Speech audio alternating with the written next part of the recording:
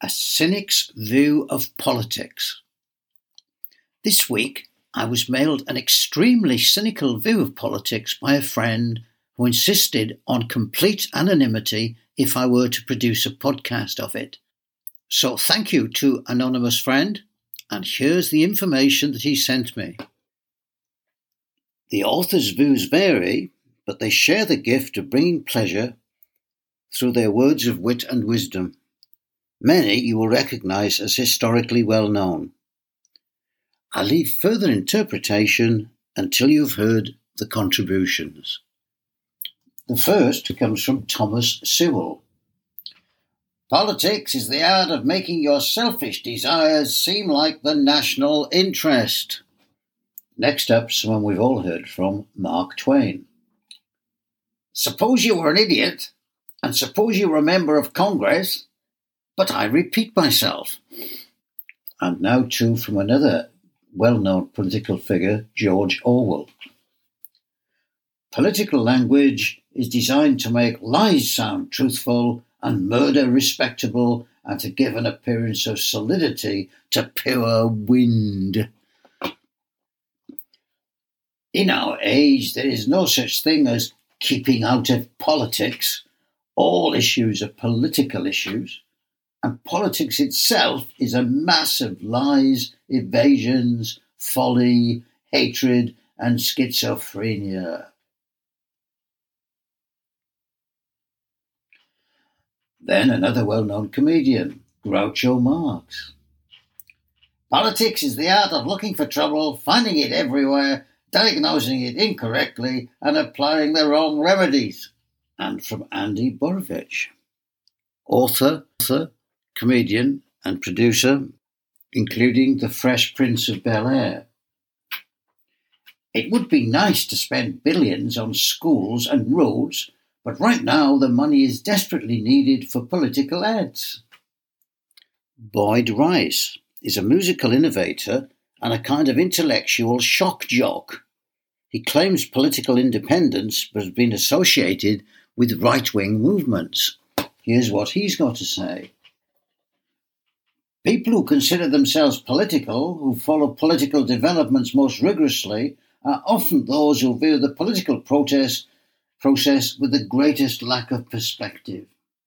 Next is Scott Adams, whose name is probably less famous than his creation Dilbert, fictional character capturing much of the idiocies of industrial age work culture.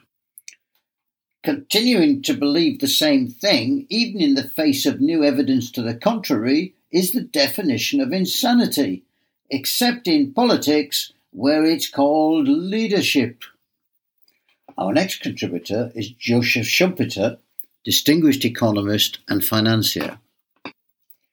The typical citizen drops down to a lower level of mental performance as soon as he enters the political field. He argues and analyses in a way which he would readily recognise as infantile within the sphere of his real interests. He becomes primitive again. Mel Gibson, movie superstar, also known for his controversial political opinions. I am politically incorrect, that's true. Political correctness to me is just intellectual terrorism. I find that really scary, and I won't be intimidated into changing my mind. Everyone isn't going to love you all the time. Too true. Brian Kaplan, enemy of what he considers the deep state. In daily life, reality gives us material incentives to restrain our irrationality. But what incentive do we have to think rationally about politics? Our next comment on politics comes from Ambrose Bierce, a mischievous satirical journalist now remembered for his ideas collected into his Devil's Dictionary. Politics, a state of interest masquerading as a contest of principles, the conduct of public affairs for private advantage. Michael Oakeshott, political philosopher, whose views find approval mostly from conservatives. Political action involves mental vulgarity, not merely because it entails the occurrence and support of those who are mentally vulgar, but because the simplification of human life implied in even the best of it. And now Nassim Taleb, a contemporary philosopher made famous through his elegant and accessible ideas of highly unpredictable but important events in his best-selling The Black Swan. In politics, we face the choice between warmongering, nation-state-loving, big business agents on one hand, and risk-blind, top-down, epistemic, arrogant big servants of large employers on the other. But we do have a choice. Marion Berry, American politician, mostly famous for his lampooning in The Simpsons. Outside of the killings, Washington has one of the lowest crime rates in the country. Hannah Arendt, distinguished political philosopher, famed for her reporting of the Nazi criminals at the Nuremberg war trials in her book Eichmann in Jerusalem, with a subtitle which became associated with her literary legacy, The Banality of Evil.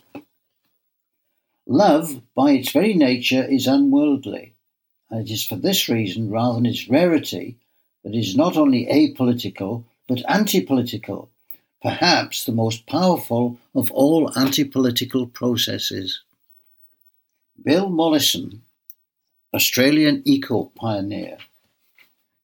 It's a revolution, but it's the sort of revolution that no one will notice. It might get a little shadier. Buildings might function better. You might have less money to earn because your food is all around you and you don't have any energy costs. Giant amounts of money might be freed up in society so that we can provide for ourselves better. So, it's a revolution. But permaculture is anti-political. There's no room for politicians or administrators or priests, and there are no laws either. The only ethics we obey are care of the earth, care of people, and reinvestment in those ends. And in contrast, George Washington, the George Washington, needs no bio. The great rule of conduct for us in regard to foreign nations is in extending our commercial relations to have with them as little political connection as possible. Tallulah Bankhead, the classic Hollywood superstar and headline-creating sex goddess. If anything, I'm still underestimating her colourful biography. I think the Republican Party should be placed in dry dock and have the barnacles scraped off its bottom. And lastly, from P.J. O'Rourke, the political satirist. If libertarianism were easy to explain, and it weren't easy to exaggerate the effects of illibertarianism, I think it would have been done already. Many very intelligent people have applied themselves to crafting an agenda that people could grab hold of. But the problem, of course, is that libertarianism isn't political, it's kind of anti-political.